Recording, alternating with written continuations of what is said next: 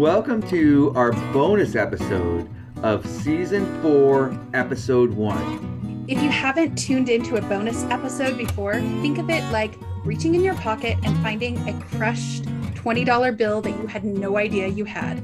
It is that amazing feeling. And so we reached into our pocket. We pulled out a fantastic interview.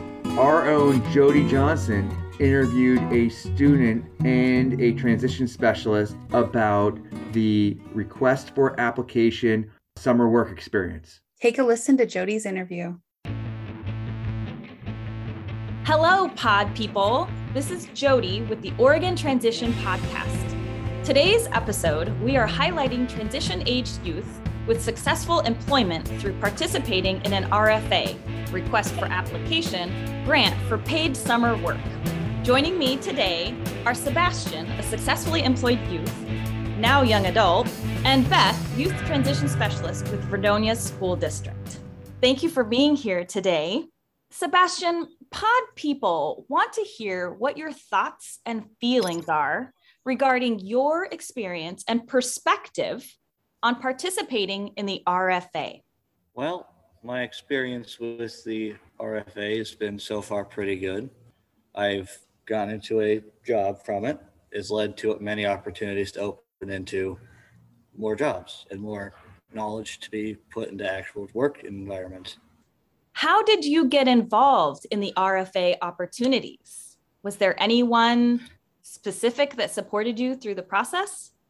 I would have to say Ms. Kent's kind of supported me through the process, helped me get the papers that I need to actually get through it, and helped me along. That way I can actually get it done.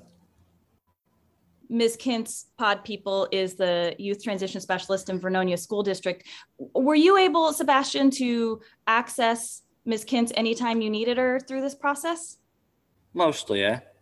So this RFA opportunity allows for that support? Yep. I've had problems with it in the past. It works.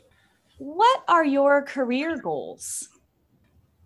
My career goal is to basically keep on going in the field that I want to be in and that I'm comfortable to be in, and then expanding from there. Can the pod people hear what you're currently in? Sure. It's actually, it's mostly forestry, but I'm working currently at the watershed. Basically, we make sure trees get planted in places where they need to be, basically maintaining the forests and such. So the work you're doing now is a great preparation and in for what you want to do later in the forestry service? Oh, yeah. And you're getting paid for this to work with the watershed? Yes, I've working pretty well. It's been good. Good amount of hours, slightly above minimum wage. It's been good. It's good work. How has your opportunity been affected by COVID? Did it decrease any hours you worked? Did you have to stop at all? Not really, no. Just mostly out in the forest work. Mostly everyone's usually doing their own thing, and with basically just out in the open work. No one's really close unless we really need to be. Like for setting up a fence that's been covered by silt. So you've benefited from this type of work through this process or through the pandemic that you've been able to stay employed. Yeah. What are your next steps? My next steps are basically continuing to this job until I eventually figure that I should find a better one. If forestry service is your career goal, as you mentioned, will you be trying maybe an apprenticeship, or is there maybe community college involved or a trade school? I'm not quite sure on that because Job Corps is also a thing you should mention. It's a good thing. They have many different classes across many different fields. Okay, so a potential next step is accessing Job Corps. Yes. So if you don't mind, I'd like to ask Ms. Kintz a couple of questions about the RFA. Ms. Kintz, what is your history of participation in RFA opportunities? I believe this was our third or fourth year summer. We had to take off last year, obviously, but we've been doing it for several years. And it's kind of morphed. The first year, we all kind of worked as a crew together.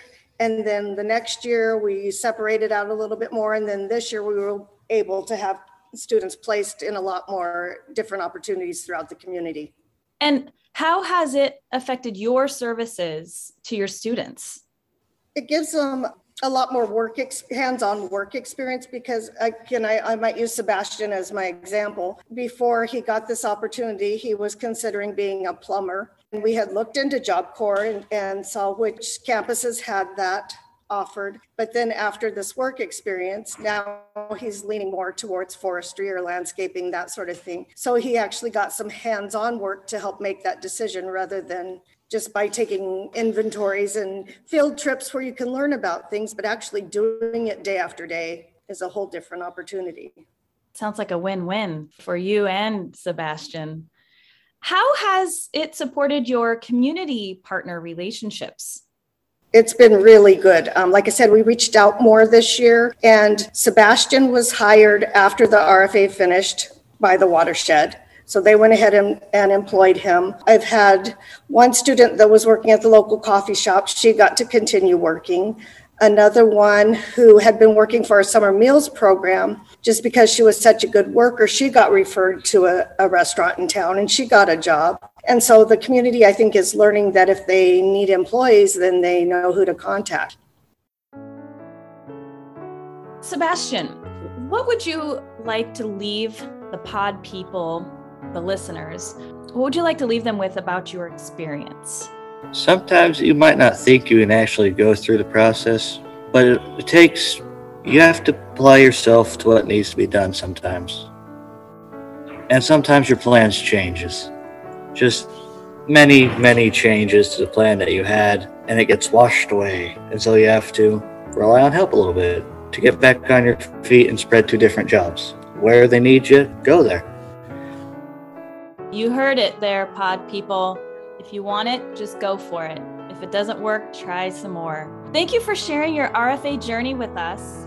And I wish you continued success. And we look forward to hearing more about your successful journey in the future. What an incredible episode.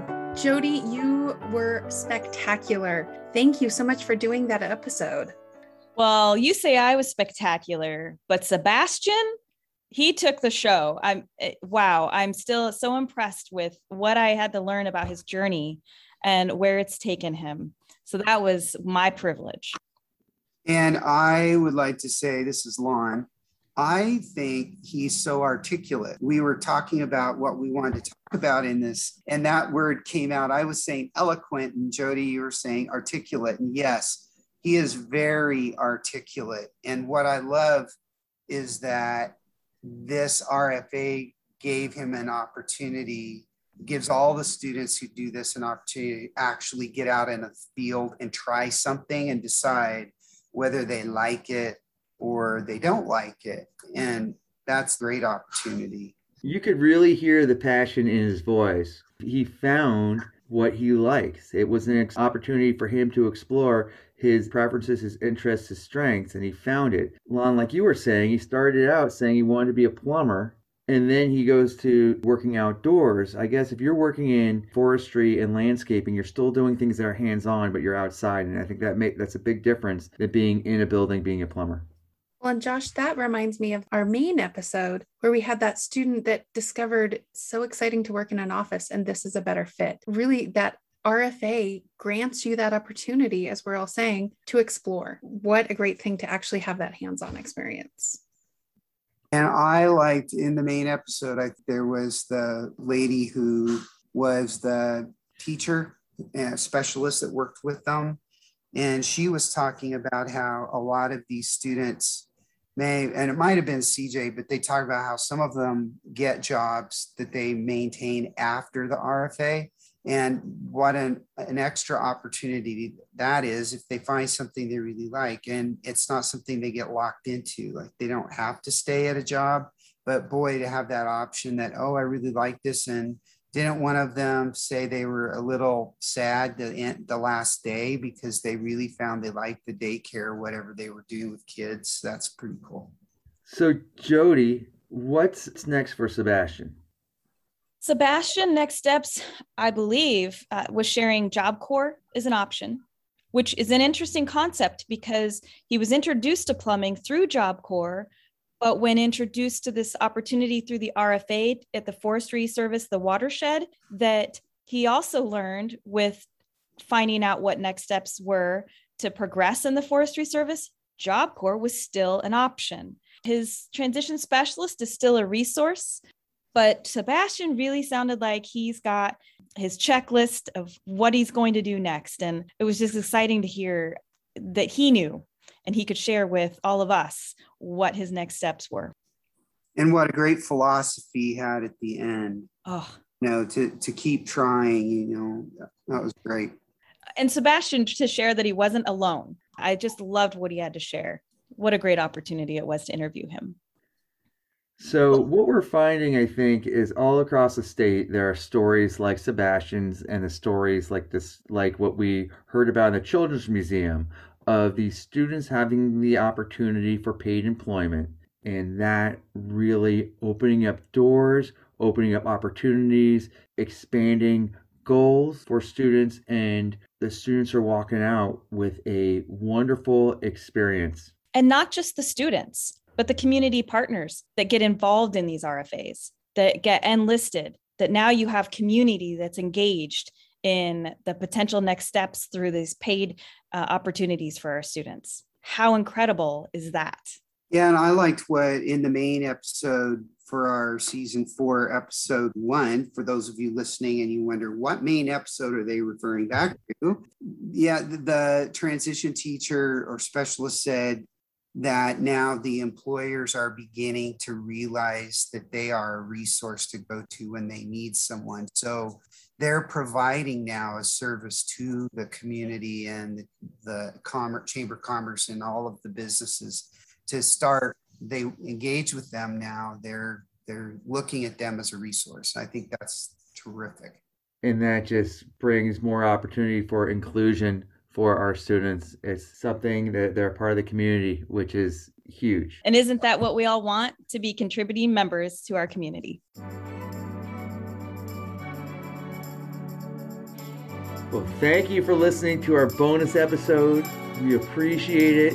And we'll be back for episode 2, season 4. You won't want to miss it. And what is it going to be about? All those myths that we hear about. What can you do? What can't you do? What's available? Oh, we're gonna bust the door open on some of those common myths.